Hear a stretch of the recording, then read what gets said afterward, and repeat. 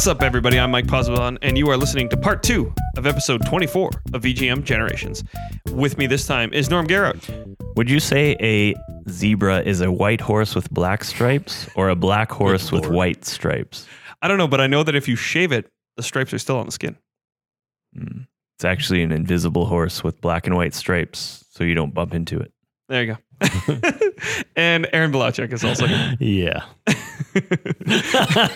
Side splitters. Yeah, great start. And in this series of episodes, we are talking about point-and-click adventures, and it is Norm's turn to go first. So, Norm, what do you have for us this week? I have The Adventures of Willie Beamish from 1991 for Amiga and MS-DOS.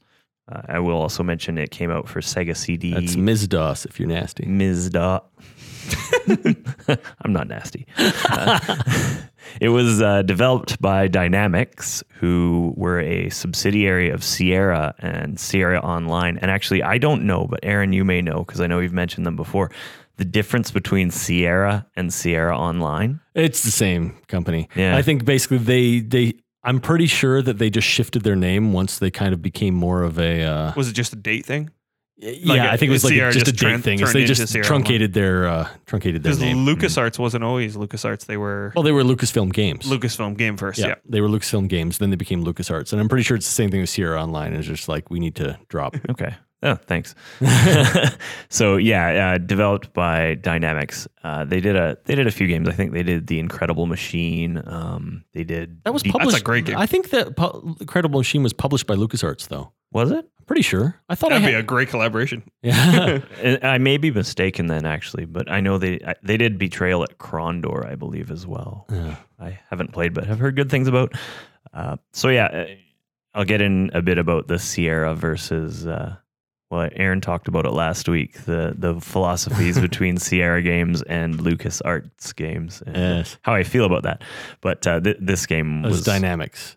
Yeah. This one, the one This you're talking is about. Dynamics, but it was similar. So I'll just start talking about that now. So one of the things that we talked about last week was how in LucasArts games, you couldn't really die. There was no real game-ending sequence of events. Oh, shoot. I was going to mention, I forgot to mention this last week, but you could die in Indiana Jones and the Fate of Atlantis. Oh. There actually were situations where you could die. And that was LucasArts? That was LucasArts, yeah. Oh, so your whole theory is bunk. Well, it's not bunk. They made it very specific. It's like I they know, made it just give me a obvious. hard time. You were going to you're going to die. Something's going to happen. This is going to get really bad. But yes, you could die in the Indiana Jones graphic adventures. And then was it back to the game start, or was it back to back save to point? your last save point. Okay. But anyway, it's departure for them. But anyway, that's an aside. Yeah, and that's one thing that always frustrated me about games like Space Quest, where I really liked the environment, really liked the characters and the writing and stuff, but it was harder to play because you couldn't take your time with everything. You couldn't experiment without ending your game. So you'd have to basically save, and you're dead. Yeah, you'd have to save scum, right? Like save every new screen, and it kind of took you out of the game. But yeah, LucasArts, I think, did a really good job with that, their philosophy. But The Adventures of Willie Beamish it's kind of a one-off game. It doesn't have a long legacy. It was just, there's no sequels. There's no, it was just a one-off game. I think its main purpose, its main inspiration was cartoons. So one thing it did that, it sounds like a cartoon. Willie Beamish. Isn't this like a Dennis the Menace update kind of thing, he's essentially? He's Bart Simpson. Okay. Dennis the Menace, Bart Simpson, Yeah, this game is a 90s... The naughty neighbor kid. Yeah. This game is a 90s cartoon sitcom, basically. But they did do the art and the way they did the cut scenes. They made it very much like a cartoon, and that's what really drew me to the game, just seeing screenshots of this super colorful game, kind of hand-painted backgrounds, and animated cutscenes. Like I said, this method of having terminal events for your character actually worked a bit better with this game because it was scripted more like something you would watch. So you're saying that it wasn't the buxom school nurse that was the main inspiration for playing Willie Beamish. Yeah. I don't know if you were going to mention that or not. But have you played this game? I've played parts of it, and Okay. I know of it, and Norm and I have talked about it. Yeah. in the All right. past, Yeah, so- perfect. I was like, where's he pulling this from? It's definitely dated in some aspects for sure, but it's got some pretty decent writing, and like I said, the graphics are really well done, and that's what drew me to the game originally. I still remember seeing the box in the store, and it was like, I want this game just because it looks so good. When I was a kid, just colorful games really drew me in. I mentioned that when we were talking about Wonder Boy and Sega Genesis games. So yeah, it's a theme for me, I guess. Maybe because I started on the black and white Macintosh. Color was such a revelation. Yeah, But maybe. Willie Beamish didn't have like a lot of adventure games had a very like sort of straight up style, but this was much more fast and loose. This was stylized, like you said, like a cartoon. Yeah, So it very was- very much so. It's so games like, Space Quest or Sam & Max or whatever, you're always kind of from the same perspective.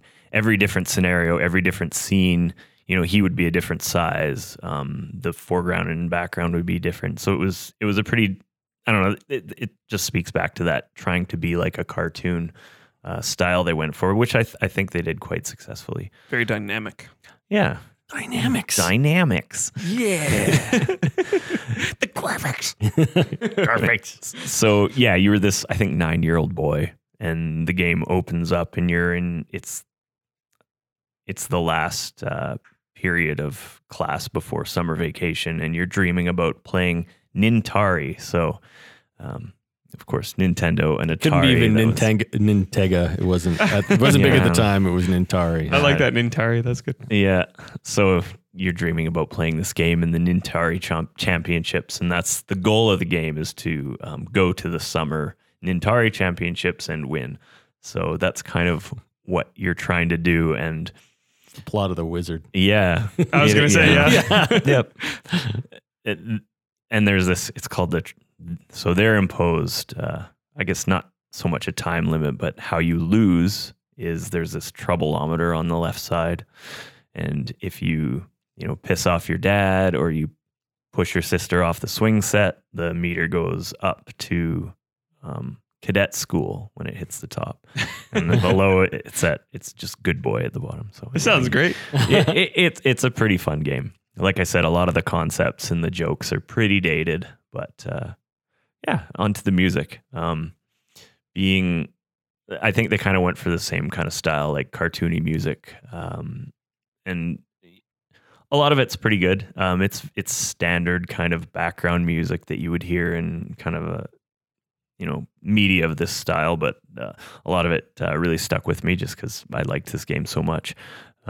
So the track I picked is, and I'll get in a bit into the dynamics of the music in the game, but let's just play the track. It's called Day 2 in the Beamish Household.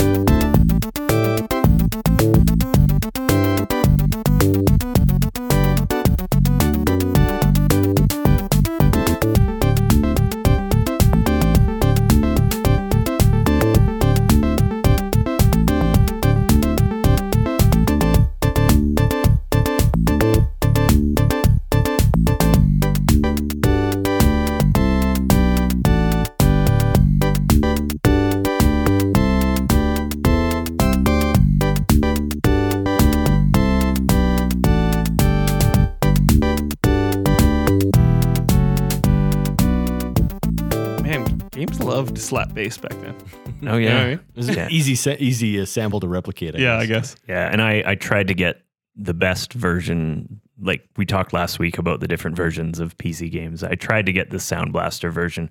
It is emulated through DOSBox, so it's not genuine hardware. But So it's did pretty you close. capture this? Sort I of. guess. Yeah. Sort of. I didn't play it through DOSBox and capture it. Someone had done it. Okay. So, Oh, yeah, okay. but that was the capture method. Yeah, So, you got to find those people who are doing it right. Because like when I've been searching for these PC games, I found like 5 or 6 versions of a lot of the songs that I'm looking for, and none of them are the one I want. Right? yeah. So Do you think you remember it accurately enough that you would? Oh, yeah, sure? Okay. absolutely. Yes. Like it is burned into your All head. right, all And right. like the second like the opening note happens, You're like, nope. You know, yeah, you're like, no, this is the wrong one. yeah, and even this version I noticed subtle differences, but I think like either the person riffing it had a different sound card or they just don't care. Like it doesn't matter that much, which, I mean, we're video game podcast guys. It matters to us. Yeah. I want that, like, and that's the thing is, even if the mix is wrong, like there'll be like a part with an instrument that I remember that stands out in my head, and then on a different sound card, that part is like pushed back, or even a different instrument, and I'm like, nope, this is wrong. Yep. Well, Off the problem table. is too, like the dynamics of your speakers Yep. would also affect it, right? So like even if it is on the Sound Blaster, if you had better or worse speakers, you know what I mean? Things will be accentuated or, missing from the mix. Well, I mean, we all had those Alltech Lansing off Yeah. weights. Oh, man. Absolutely. Alltech Lansing. That was the Still got shit those in a back in the box day. somewhere. Yeah. So I got mine sitting around somewhere. I think. that was the day 2 music. So one of the things that did really good to set the atmosphere is I think the game progressed over 4 or 5 days. And every day the same environments would have different music. So the music kind of, it reminds you of the situation that he was in on each day, even though the environments are the same. So I thought that was a pretty neat way for them to diversify the different moods throughout the game. So yeah, Very cool. Willie Beamish. So what do you remember about this game, Aaron? Like The you said, Buxom Nurse. but you didn't beat the whole game. You just played the first few levels. No, the thing is, I was aware of this game actually back in the day. I don't think I played it when it first came out. I may have actually DOS-boxed it when Norm first sort of reintroduced me to the concept of it. But Okay. it was just like a light touch. I didn't really delve deep into it. But And how does the nurse come into it? Because it sounds like you're starting summer she's school. the school nurse, and he's faking sick or something like Yeah. that. And he goes to the nurse's office, and it's your classic like cartoon nurse, Like Hello Nurse kinda- Hello, it's Hello Yeah, Nurse. it It's is Hello Nurse. exactly Hello Nurse. Okay. And I think one of your options is to go That sounds hilarious. Yeah. is to like, because you're in detention on the last day of school, so everyone wants to get out, but you can say you're sick. She sends you to the nurse's office. And then I can't remember what the just teacher's bail name or is. something. Well, yeah, depending on what you tell the Choose, nurse is yeah. wrong with you, you can either end up in the hospital or you get out early, or yeah. Very good. All right. Aaron, what do you All have right. for us this week? Well, we talked about LucasArts, and Norm mentioned Sierra a couple of times, but let me actually jump in and do a Sierra game. So, not really point and click. This is your classic precursor to point and click. This is your graphic adventure that actually had a text parser. So you typed in commands. This was the evolution of those text adventures, your Zorks Pure and text whatnot, adventure. pure text adventures, where they basically just gave graphics to it. And this was Sierra's sort of bread and butter. The first one I actually played, the first adventure game that game with graphics on the PC practically that I played. I remember playing a lot of like text-based stuff and like ASCII art style games. And then this was the first game that I played on PC that had graphics, was Space Quest. And that was the one where you like walk around with the keyboard, you type in commands, you die all the time because that's the way it was done. But that's the way Sierra did things. And this one, the game I'm talking about, is called Conquests of Camelot, The Search for the Grail. Not as well known as your, Hero Quests, your Space Quests, your King's Quest kind of stuff. But Conquests of Camelot was a pretty good game that was going to be part of a series that Sierra was doing. The Conquests series, and they did release a second game in it called Conquests of the Longbow, which was the story of Robin Hood. But the first game, and then the series never progressed past that, but so Conquest of Camelot, Search for the Grail, as you can probably imply from the name, was Arthurian legend. So King Arthur, Knights of the Round Table, that was the kind of thing. This game came out in 1989. Like I said, developed by Sierra. I played it on the PC, and the composer was a guy named Mark Seibert. So not a ton of information on Mark Seibert. All I was able to really find out about him is that he got the job at Sierra just by answering an ad in a local newspaper. Oh, wow. And there's a ton of those old stories of like guys like, I showed up there and I was like, hey, can I have a job? And they were like, what can you do? And they're like, sure. Yeah. Most of them were like, I knew a guy, my roommate, my friend. I walked in off the street. I answered a thing in the newspaper. God, what a time to be alive. Yeah. And he worked up his way at Sierra, doing, just from that walking down the street, he was doing like sound editor and some sound creation, and he worked his way up to producer at the company. And so, I mean, he was there until basic Sierra was no longer a thing. And I guess he's a math teacher now. So no way, really? Yeah. Oh man, what a downgrade. No, I mean, as long as he's happy. I used to run Sierra online, and now I'm a math teacher. That was the thing, is he always wanted to keep doing composing, but as he worked up to producer, he's doing more producing and got to do less composing. Yeah. But still tried to jump in and do composition stuff. So this Conquest of Camelot game, Arthurian Legend, I'll just give a brief sort of recap of what the game is essentially like Camelot is dying. It's the declining era of the court of King Arthur and Camelot. And so in order to restore glory to the kingdom, several Knights of the Round Table head off to find the Holy Grail. And they all go missing. They all go and none of them return. So 4 knights like head out. And so you're, as King Arthur in this game, you're sort of tasked by Merlin to go out and find the knights and find the Grail.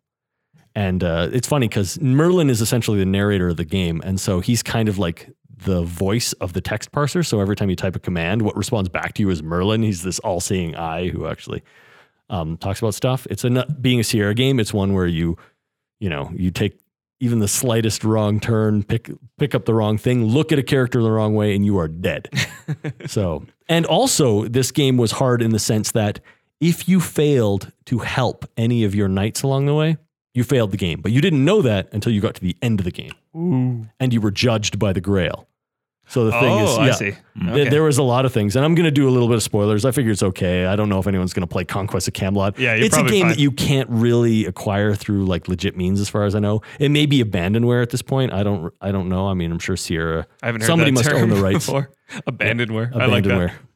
Well, I mean, they're like, if you go to the Internet Archives, there's a lot of like old DOS games that are basically just online for free. They're ones that like nobody's really doing anything with the rights, so nobody's really trying to enforce them. Yeah. And I don't know where the companies are gone. Yeah, I don't know what's happened to a lot of the rights to Sierra properties. Like, I bought the Space Quest collection on Steam. Sure, someone must own a lot of them. Yeah, I bought the Quest for Glory collection on Steam. So, I mean, they're still getting released, at least a lot of the bigger, more popular ones. Conquest of Camelot is one that I'm not so sure we're ever going to see a resurgence of. Mixed up Mother Goose. Yeah. Yeah, so it's I remember that game. So a little tough to find this game. But so I'll go into spoilery territory. In the fact that, yes, like if you encounter one of your knights, but you don't rescue them, you don't actually save them, you can totally bypass them, like not even encounter them. And so there's many ways to actually fail this game. There's a point later in the game where you're given like, you might be given like this special apple that will cure any disease. And if you get bitten by this poisonous rat, you're going to die. The only way to like do it is to eat this apple, but your knight was also bitten by the rat, so you have to give him the apple, and it's all this. Is it like you're done? You're basically done. Yeah. Actually, the thing is that you have to think ahead and say like, okay, if I give him the apple, but find the Grail, then the Grail could save me. Oh, okay. I don't think you're explicitly told that until after you give him the apple, where it's like you are dying, and it's like only the Grail can save you now. And like I said, you get to the end, and the Grail judges you on your deeds. It's the end of the game. You're holding the Grail, and it's like, if you missed one thing, you have failed the whole game. Again, yeah. What were they thinking? And there's fun. a sequence in the game where you actually end up in Jerusalem, and to prove your worth, you basically have to help every single person in town with their problems. Woo. So you have to go around, and it's classic video game kind of thing, is you have to find out what the problems of every single townsperson and solve their problems. Yeah. And if you don't, then you don't get, you basically don't get the apple, and you don't get to save the night, and you don't get to win the game. So still doing that in Zelda all these years later. Like Dark Souls. Yeah. It's like you fail this night, and then And it's also a game that was heavy on riddles and stuff like that. Like there was a lot of historical accuracy in this game. When it was heavy on like riddles and puzzles and things, there was like a flower-based puzzle where you had to know like the names of various flowers.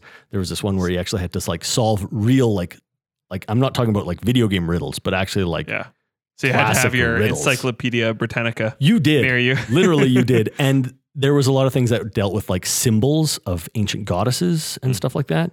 And a lot of that information was in the manual that came with it. So like most DOS games at the time, you got a pretty thick manual with a lot of information in it. And at one point in my life, I took all of the important manuals, all the things containing copy protection and stuff like that, the newspapers, the peripherals, the little cool side pieces that came with the games. I took all of them, and for safekeeping, I put them all in one box. And I lost that box, as you can probably guess. Oh, so no. I have all these DOS games, and I've lost the copy protection for all of them. Do you think, like, was this somewhere at your parents' probably or something like Probably. that? Like, and I don't know if that box ever got, like, for all I know, it could be in like some deep storage. I want to say to my parents, if you ever come across a box that has this stuff in it, please don't throw it away. Please give it to me.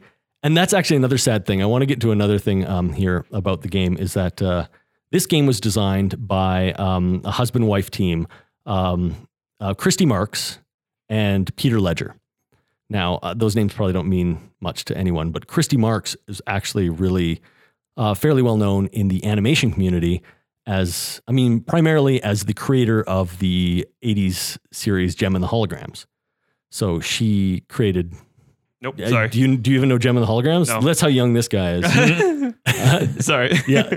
Gem and the Holograms actually has fairly recently had a resurgence in comic book form. So there was a comic book based on it. And in 2015, there was a live action movie, which is one of the worst reviewed movies ever, I guess. Oh, I gotta love those live action adaptations. Everybody hated that, but that was only a few years ago. So anyway, she was also a writer on G.I. Joe and that one. and Teenage Mutant Ninja Turtles, which you might have heard of. Even a guy like you might have heard of. I've heard of it a couple times. So she did work on those, but she created Gem and the Holograms, and her husband was actually quite a famous Australian artist. So he was an artist and illustrator, and he was well known for his like fantasy kind of stuff, airbrushing and that kind of thing. And it's funny because I had this note on him that in addition to studying art, Peter Ledger worked with his surveying teams in the Australian outback, hunted deer for the government in New Zealand, was a professional scuba diver, a leather maker, and a gourmet cook. He raced motorcycles, flew in hot air balloons, was a bodybuilder, and in later years became a private pilot. So this is a guy. Wow. What a renaissance, Yeah, man. exactly. And I was really sad to hear that in the 90s, he tragically died in a car accident. So, Oh, man. Too bad.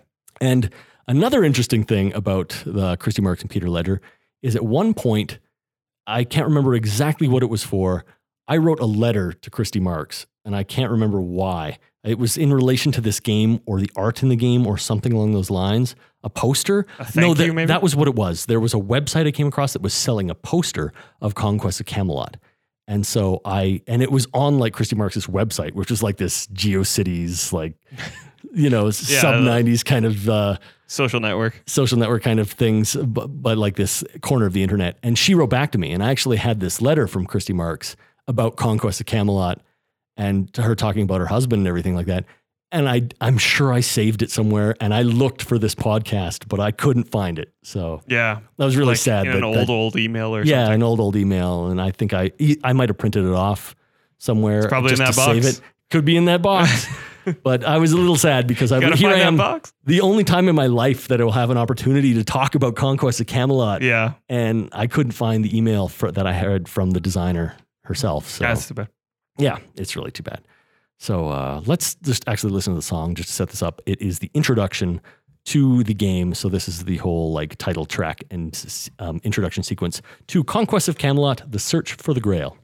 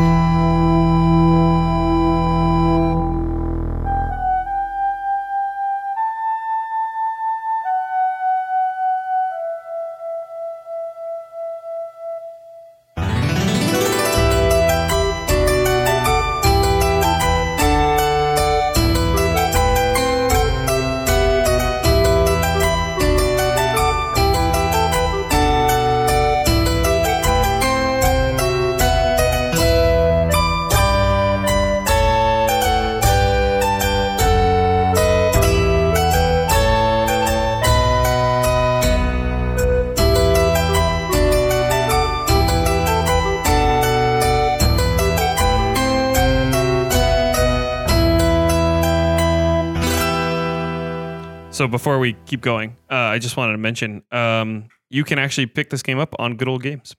So it is available out there. Yeah. So yeah. So when we get to the giveaway, we'll get to it. But yeah, we'll probably include it in the giveaway. Great. It'd be fun for somebody to play this. Like this game, I really like it had this medieval kind of like music and everything like that. Totally. And I really Harpsichord. liked the art style. Like I was really captured by the cover of this. Like I said, it was done by this famous Australian artist, Peter Ledger. He did the cover art for the game. And it was this beautiful shot of like King Arthur in full like armor, sword and shield. And he's attacking this other guy, and the ruins of like this theater in Jerusalem are kind of around them. And the conquest of Camelot. So Camelot was actually raised up, like it actually had embossing. And I loved this kind of stuff cool. Yeah. on old PC games. They did it a lot, but when they had like metallic printing on the cover or embossing, like, I don't know, something like the kid in me, like it just, I'd see that kind of stuff and I just get so nostalgic for It's it. kind of like an old fantasy book cover almost. And a lot of those had embossing too. So Yeah. And like that's exactly it. Like the gold leaf printing and the embossing and everything like that. And I just really the love business, that. man. Yeah. I love it. Yeah, exactly. So, I mean, and besides that, Peter Ledger did all the graphics in the game, and it was a really, really great, like the graphics in this game were great for the time. It was really evocative, colorful, cool fantasy environments. Like it actually did a really good job of getting across the atmosphere of like when you're in the deserts or in Jerusalem or the areas in England. It was really kind of cool. Yeah, I'm looking at some photos of the graphics here just because I found it on Good Old Games. Very vibrant, like just as you remember, but like back when they were like push it to 11. Yeah, exactly. But it was one of those games that, despite the limitations of the time, had a great atmosphere and did a really good job of getting it across. Like interesting writing, interesting characters. So, big fan of Conquest of Camelot. I never played Conquest of the Longbow, but I heard it was also well received. It's also there on Good Old On Games Good for Old you. So, Games, and yeah. you can actually buy them as a package. So Really? I'm Yeah. going to do that. There you 'cause go. I think the last time, again, this is the game that I pulled out that I have on 5 1/4 inch floppy disk. So obviously I haven't seen a 5 1/4 floppy inch drive in God knows how long. So I don't need. Yeah, I don't think there's any you way I have to could have an old possibly- PC. Like Yeah. there's no way to Exactly. use any of those I could- anymore. I don't think. So, this might be one that if I can pick them up as a package, I'll just do it on Good Old Games and then I can go back and play this. This is a game that I actually have over the years played through a number of times. So, Okay. Yep. So time to go back. Time to go back. It's always good time to go back to see if I remember the solutions to the riddles and everything like that. Oh yeah, So, that'd be a good memory test. yeah, keep the brain working. exactly. All right, so that's on to me. So the second game, again, recommended by Callum, our fan on Twitter there from Scotland, is Sanitarium. So this is developed by a company. I think both these companies are gone now. Correct me if I'm wrong, but Dreamforge Entertainment, not Entertainment, Entertainment. and ASC Games. This is one I'm not familiar with. Yeah, so this is a bit of a little niche of a game because it was by a smaller developer and less well known. Came out in 1998, and the music is by Stephen Bennett and James C. McKinney. So it is it's a psychological horror dark point and click adventure game. Takes place in an insane asylum, and then you're transported to a bunch of different worlds with their own mysteries to solve. So the music we're going to listen to is called Innocent Abandoned, and it kind of gives you a feel for the whole game. Like just listening to the music, you're like, oh yeah, I know what this game's about, because it's got that like dark and grimy sort of feel. So I read up a little bit about this game. The game actually has multiple worlds in it. So it starts in the insane asylum and then you're transported to all these different places and it's all tied together by the narrative. The reason it has all the worlds in it is because the team couldn't decide what they wanted to do. So they knew they wanted to do like a point and click adventure. They knew they wanted to do something different, but they all had like a different idea of like where the game should be set and what it should be set in. And they couldn't decide what to do. So eventually the lead designer just said, let's do everything and we'll just tie it together narratively somehow. So that's what they did. So it's actually one of the unique things about it is it's an isometric view point and click, which at the time there wasn't a lot of them out there because at the time it was a very difficult thing to do. So they said that the art in the game is actually pretty detailed, and they actually have like some pre-rendered cutscenes and stuff like that. But getting the isometric view to work, especially because it like twisted and turned and stuff like that, each level they said took anywhere from 50 to 350 man hours to optimize the level just to play it, to make it workable for the programmers, especially. And then all the work they put in it and the cinematic feel of the game make it a very emotional game. So the people that remember it fondly, and if you read in the reviews and stuff like that from when this game came out, it's like it's very for its dated appearance and stuff like that. At the time, was a very evocative, emotional game. You know what I mean? Like there's a particular scene in the game where I think like it's like a memory, and your sister is dying and she wants like this toy, like it's like her last moment. She's like, I can't find my toy, and you have to like go and try and find it, and you can't find it in time, and she dies, and everybody's like, they even said like when they were talking about it in development, like there were people tearing up in the room and stuff like that. So it's actually a pretty well done game. Yeah, it's amazing how much emotion some of these older games that can convey. And I mean, even the limitations were good for them, because you filled in a lot of the gaps with your imagination, right? Exactly.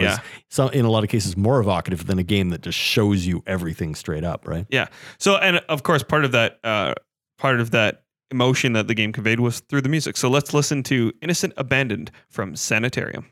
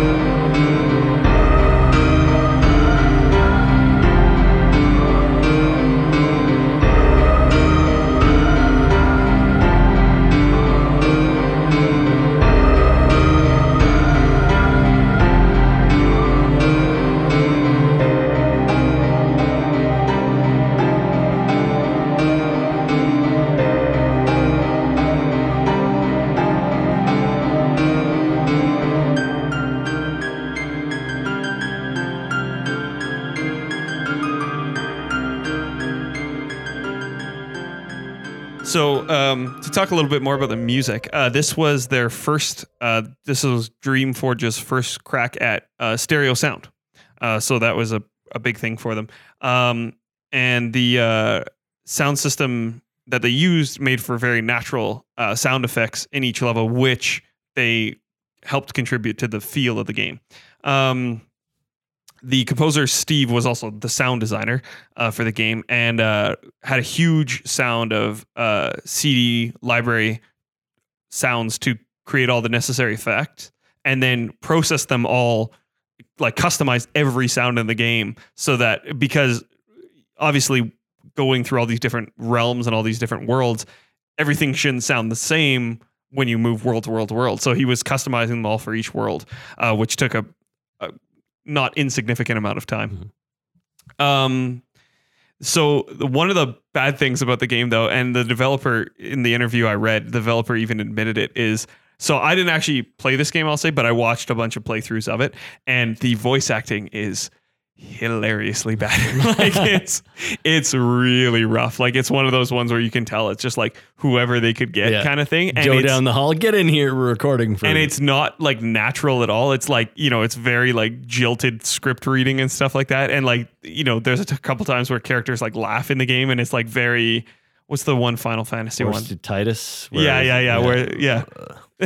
Yeah, exactly. So there's, just very awkward and stuff like that. And the developer even said, he's like, it was just a lack of budget. Like we wanted to go get James Earl Jones to do this, but we didn't have the money. Like we had no choice, and we wanted Patrick Stewart to do it. He didn't do anything. Right? We wanted to get, professional voice actors in, but we just frankly didn't have the cash to do it. So that's the one thing about the game that kind of, I think for me anyway, would like pull me out of it. Like, but I don't know. For a lot of people, it sounds like the art and the style and the emotion of the game was enough to keep them in. Can you play it without the voice acting?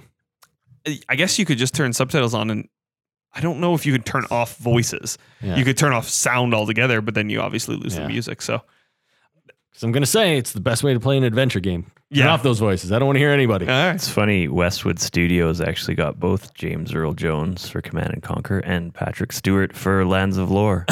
There you go. It can be done. Yeah. There you go. There's some trivia for you. The last thing I'll say about this game is that the developers tried to, or one of the developers, I should say, tried to kickstart a sequel in 2013, but was unsuccessful. So, though I think this game is kind of a cult classic, if you will. It's got that cult following. There's a couple of reviews I found online of people who are obviously very passionate about it and talked about like how impactful of a game it was for them. They go back and play it every year. It just means a lot to them, but definitely a cult classic. So it was up against some pretty big games for awards in the year it came out and was nominated, but sadly, I don't think it won any of the awards. So anyway, interesting game. If you're into that like creepy, really messed up horror stuff, like there's one world where you go and it's like a world where all the adults are gone and there's a bunch of kids. Yeah, Children of the Corn kind of. Exactly. Thing. But it was like they're all mutated. So there's like one kid that's got like two faces. He's got like a face and then a face off to the side. And it's like, even though the graphics are like, rudimentary, it's creepy. Like you can see it and it's freaky. Like it's a game that I wouldn't play because I don't like scary games. Like, so that's probably part of the reason I didn't play it. But yeah, if you're into that creepy, scary, Halloween-y vibe, this would definitely be a good Halloween game for sure. So yeah, that's all I have for Sanitarium. Thanks again to Callum for that suggestion and for the suggestion for the whole month. Yeah, I really appreciate it. I wasn't I wasn't party to the suggestion, but I'm super happy to be doing point and click. Aaron's been waiting for this one for a while. So that's it for our picks this week, and it's my turn to talk about what I've been playing, but I can't really talk about what I've been playing because all the stuff I've been playing for the podcast. So games I've already mentioned, Thimbleweed Park, and a game that's coming up that I don't want to spoil. From Telltale. So I think for the giveaway, I know, well, all three of these games are possible. So which one do we want to officially throw in? Should we throw in, maybe we'll just throw in Willy Beamish because it came up first. And that was what we did last time too. Can't we just throw them all in? We'll throw them all in. Yeah. But it's just hard to I don't want to list 12 games at the end of the month. So I'm going to say officially Willy Beamish, but technically everything's in there. So Sanitarium, they did an iOS port, came out, I think Android as well, in 2014, I want to say.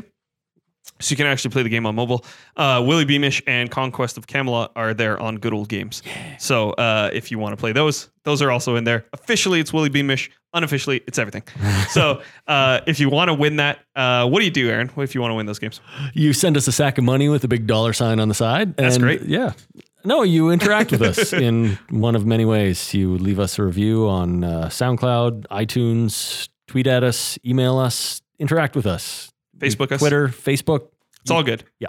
That's right. Interact with us on your social media platform of choice. Of course, reviews are great. And that's all you got to do. So we have in there Adventures of Willy Beamish and Thimbleweed Park. Unofficially is pretty much everything we've talked about and we'll be talking about all month long because point and click adventures, man, they get remakes, they get re-releases. That's one of the great things you can say about these games is that if you liked it or you played it way back in the day, it seems like you can pretty much play it again. We're living in a golden age, truly, where like everything, point and click, for sure. all the like, not only are all the old classics available on Good Old Games or Steam or getting these re-releases, some are getting remasters like the Monkey Island stuff where they're like completely getting overhauled, you know, Beneath the Steel Sky, all this kind of stuff. And then you've got all these little independent studios making your Thimbleweed Parks, making your Gemini Ruse, making your like Penumbra games or whatever they like. There's all these like new adventure style games being made right now, and it's what a time to be alive. It's a good time for this podcast. We'll say that. So yeah, that's it for this week. We hope you enjoyed it, and we will catch you guys next time.